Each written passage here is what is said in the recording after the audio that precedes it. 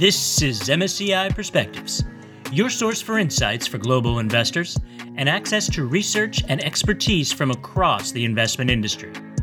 I'm your host, Adam Bass, and today is November 25th, 2021. It's Thanksgiving here in the U.S., and for others around the world, it's a break from U.S. colleagues. On today's program, we'll examine the Glasgow Climate Pact. That's the formal outcome from COP26, which is, of course, the two-week UN climate conference earlier this month. You may have heard something about it. The Glasgow Pact was written and agreed to by diplomats from around 200 countries. So there's a lot that's in the pact and a lot that's not there for people to both work on and argue about before COP27 happens next year in Egypt. Now, one of the COP26 attendees was MSCI's head of climate research and COP veteran, Oliver Marchand. I started my conversation with Oliver by diving right in. I asked him how he would describe the conference and, more importantly, his take on what came out of it. Well, if you're asking, did we get what the world needed? The answer is totally, absolutely, clearly no. We did not get what the world needed. The world needs a credible path towards 1.5 degrees. Limiting warming to that level is absolutely necessary, and we're very far away from that. But I think a lot of people don't necessarily assess the process by that goal, because that's going to take a lot of time. But they actually look at the process and they ask themselves the question, what can a UN conference even deliver? And, how much progress have we made since the last conference, or at least since Paris? And I think we can say that there is a lot of progress that has been made, even though, it's not sufficient. Oliver is a scientist, but as we move beyond this first measured assessment, his enthusiasm for the process became much more apparent. So from previous years, I'd known that climate change conferences organized by the UN, the COP, Conference of Parties, as it's called in UN speak, were quite large undertakings, very large events that can be overwhelming. But I think I can safely say that, even with that knowledge, getting into the middle of all of it was really overwhelming for the first days of the conference. Let's qualify some of this. According to Oliver, you might normally expect maybe around 20,000 people at this kind of conference over 2 weeks. Now that's pre-COVID. Keep in mind, COP26 had nearly 40,000 attendees.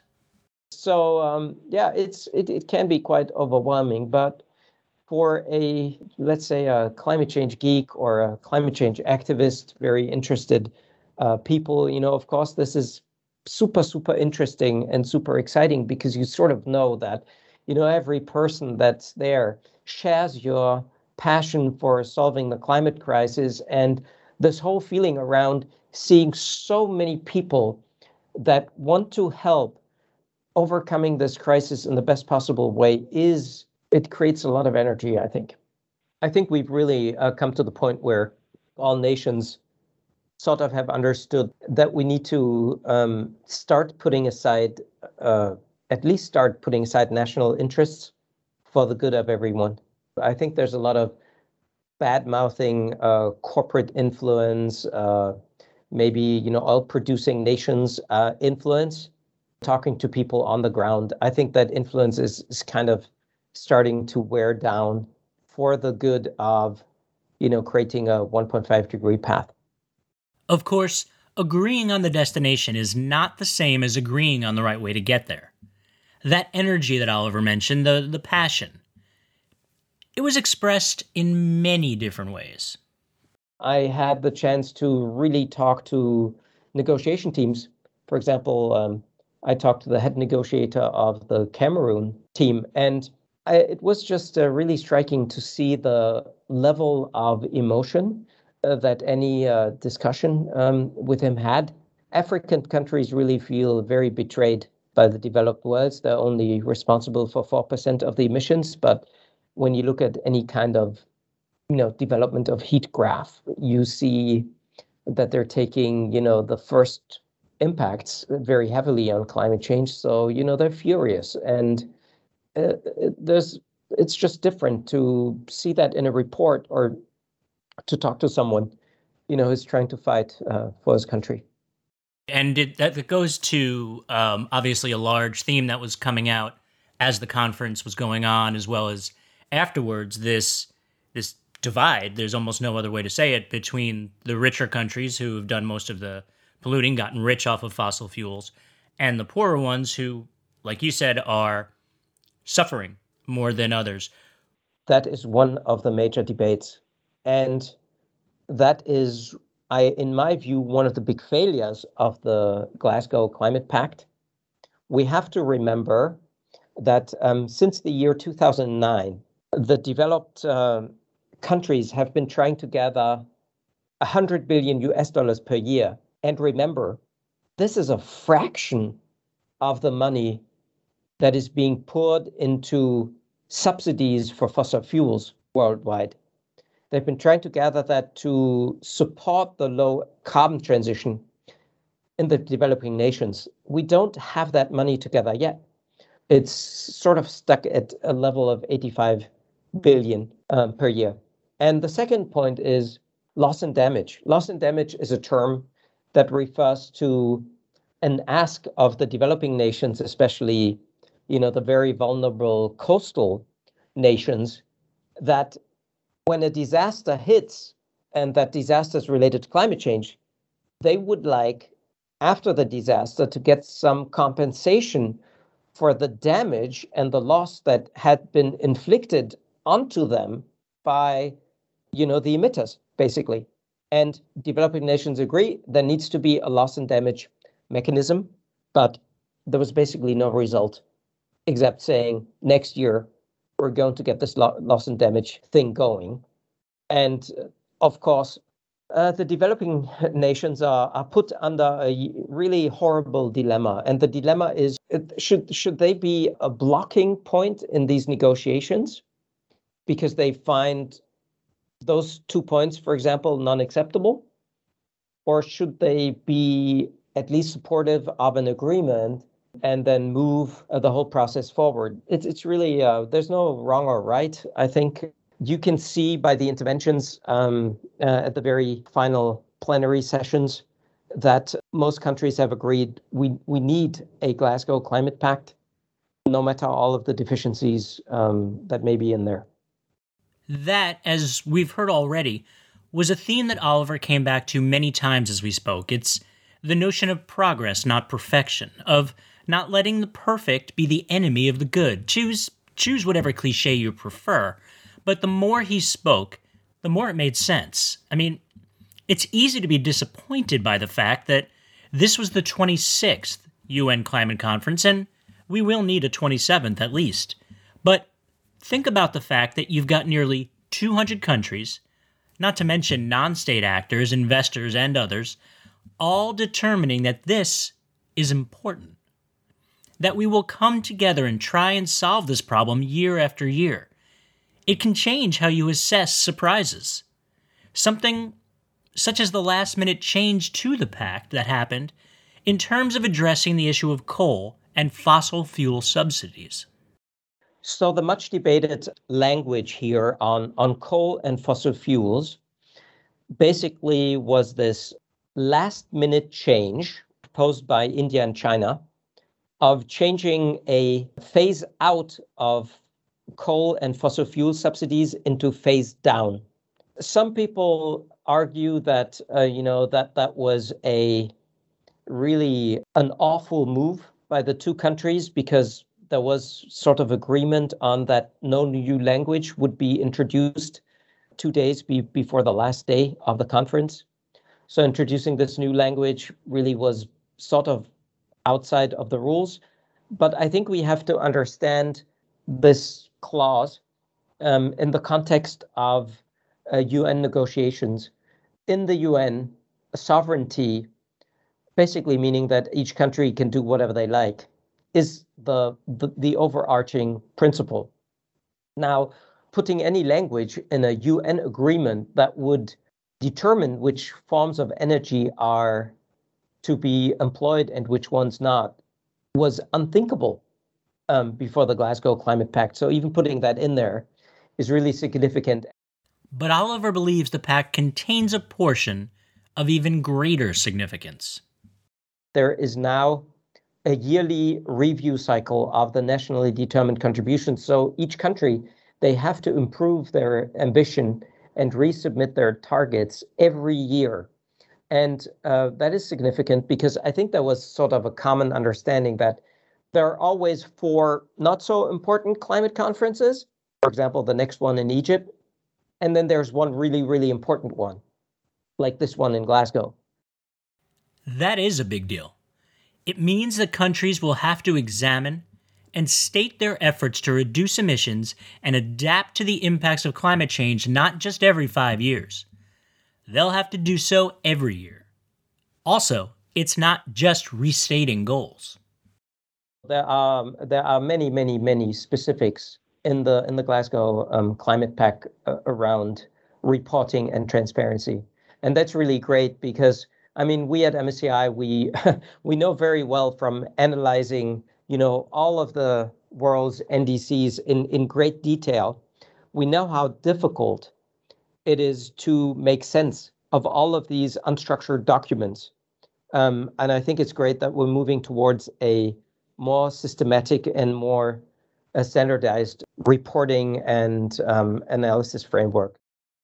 COP26 also brought certain topics and certain new participants onto the main stage.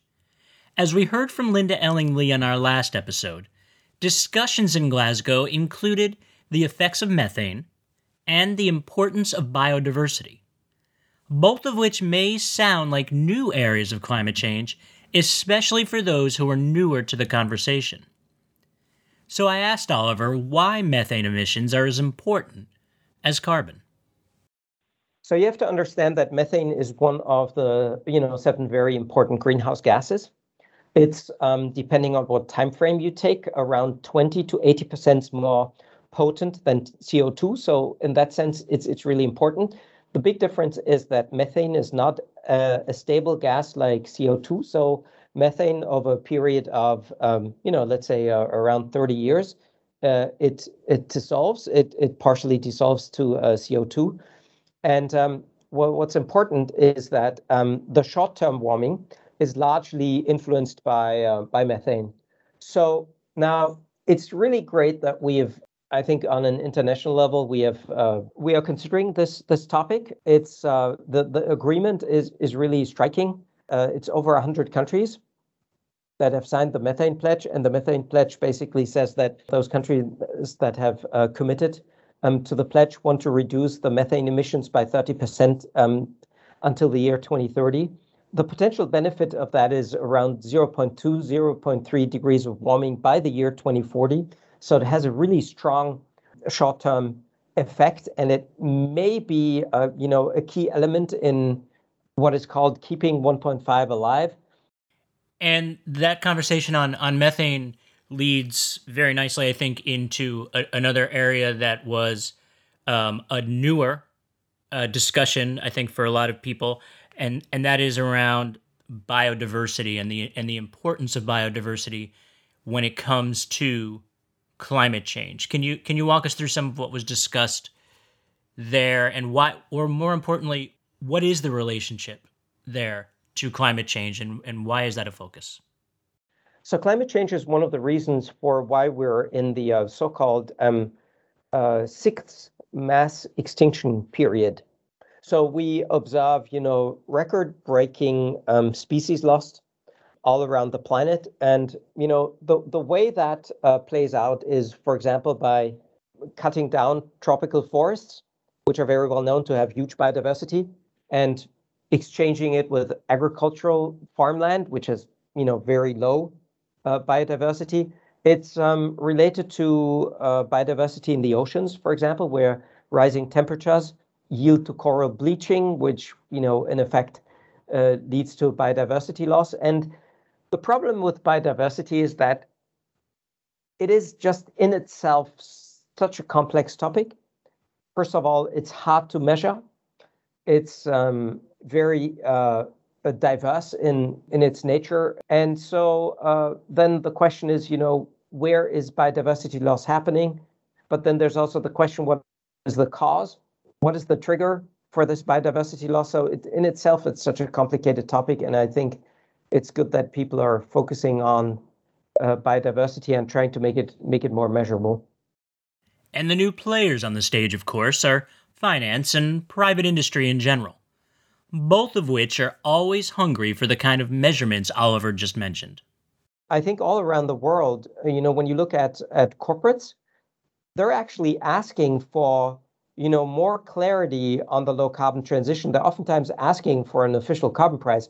They're actually oftentimes asking for clear regulation. They're asking for, subsidies for renewable energies. They're asking for decarbonization pathways and clear plans so that they can adapt to that and they can do better planning and basically, save the economy a lot of money by, going strategically in the right direction. As for the finance or investment industry, well, we paid very close attention to COP this year, and COP paid very close attention to the investment industry. There was even a finance day, which, to Oliver, had some personal significance. I started Carbon Delta in 2015, a startup company here from Zurich, Switzerland, where the main idea was to create climate value at risk and implied temperature rise as two quantitative metrics built from, big data. And the interesting thing is that I remember that when we were admitted to our first startup program, the judges, told us, look, Oliver, we sense that you have a lot of energy and that you know what you're doing, but to be honest, we don't at all understand what you're trying to do. Now, 6 years later, we're in a situation where climate value at risk and implied temperature rise are very well known in the industry. The concept has really become mainstream as ways to measure climate risk and climate impact. And you would find those terms referenced multiple times throughout, the World Climate Summit and the GFENS, the Glasgow Financial Alliance on Net Zero, had been launched. And part of GFENS is the promotion of these kinds of metrics to basically make the TCFD requirements, the reporting requirements for the financial industry and corporates, more concrete. It's really mind-blowing. When it comes to GFENS, we were kind of joking while we were in Glasgow, saying that, maybe there may even be some members of the GFENS Alliance who maybe haven't fully understood that for being a member, you have to agree to a pretty aggressive net zero strategy that includes your whole entire value chain. So basically, these members of GFENS have basically, agreed to putting a net zero target to all of their products, which, for banks would mean that every loan would be net zero. For asset managers would mean that every fund that they offer is net zero. For asset owners mean that every dollar that they invest, they would invest in a, net zero kind of way. For insurers, it would mean that every insurance that they, sell is a net zero, can be qualified as a net zero insurance. So I think it's quite far reaching. As I mentioned at the top of the show, opinions differ about the Glasgow Climate Pact. And while there are others who might agree with Oliver's guarded optimism, they don't think action is happening quickly enough. One angle some of these folks have chosen is to take to the courts. I think overall there are probably around 3,000 lawsuits related to climate change. Many of them are local law questions, that we don't have to talk about here, but there are around probably 20 to 30, very high level citizens suing their government for not doing enough about climate change. We have one very interesting case in the Netherlands where the highest court of the Netherlands did basically agree with the case that, the Dutch government isn't doing enough about climate change. There's a very interesting case in Germany now, where in Germany, the activists were able to learn from the previous cases. So the cases are being managed more professionally. And basically, they have a set of 20 people. It's almost like a class action lawsuit where 20 people from very different backgrounds come together. Sometimes, there's a farmer, there's someone living on an island, there's like an elderly person, and they all have their different ways how climate change is impacting their lives, and it'll be really, really hard for the court to say that none of them are clearly affected by climate change. And that brings us to a strand of research that has advanced. It's called attribution science, where we're now able to run thousands and millions of climate scenarios with and without climate change, and we can totally estimate the probability difference of any kind of event with and without climate change, and can sort of attribute the impact that climate change has. And I think that makes a huge difference, because it's sort of like a scientific stamp on the logical relationship between somebody's life and climate change. Which brings us to the other push, the push of young people. We all know Greta, of course, but much like the frustrated voices from countries that contributed the least to the problem but are feeling the larger impact, younger people, much in the same boat, have been calling for faster change. There were nearly 100,000 people at the demonstration in Glasgow during the conference, and while security and COVID concerns kept them a good distance from the conference grounds, the reality and the power of their message was not lost to those inside. There's almost no one at the conference that didn't reference the young generation, and I think they have ample reason to refer to them, because climate change not only is a geographical unfairness, it's also, an intergenerational unfairness. We're basically putting the burden of solving the climate crisis to, future generations. The most memorable moment was when Frans Timmermans, the main EU negotiator, in the final plenary session, wanted to speak very early on. And you could sense both. You could sense the general tension that he had around maybe some countries not agreeing, and just reminding everybody, look, there are national interests, and we all get that, and we all have that, but please don't put your national interests before the global interests. And the second thing was, he really made it very personal. He picked up his mobile phone and he held it up and he said, "This is a picture of my grandson that I received from my son this morning. And I keep looking at it. And in the year 2050, he's going to be 30 years old. And I might not live to 2050, but he's going to have to deal with the situation." And just the way he said it, and how, the way he expressed that, this was really personal. I think that's the best reflection for, just communicating how very, very important it is to most people that are trying to solve the climate crisis in those kinds of negotiations, that it's about future generations. Rule number 0 for me with climate change is that we have no other choice but to do the best we can to improve the situation as best as we can. I think we can all safely say that, we did try our best. We went to COP. We tried to contribute in the best way. And I think we need to move this UN process forward. It's the only thing we have. And so we need to improve it in the best way that we can. And continue the dialogue and continue the process and accelerate the process. That's the best thing we can do.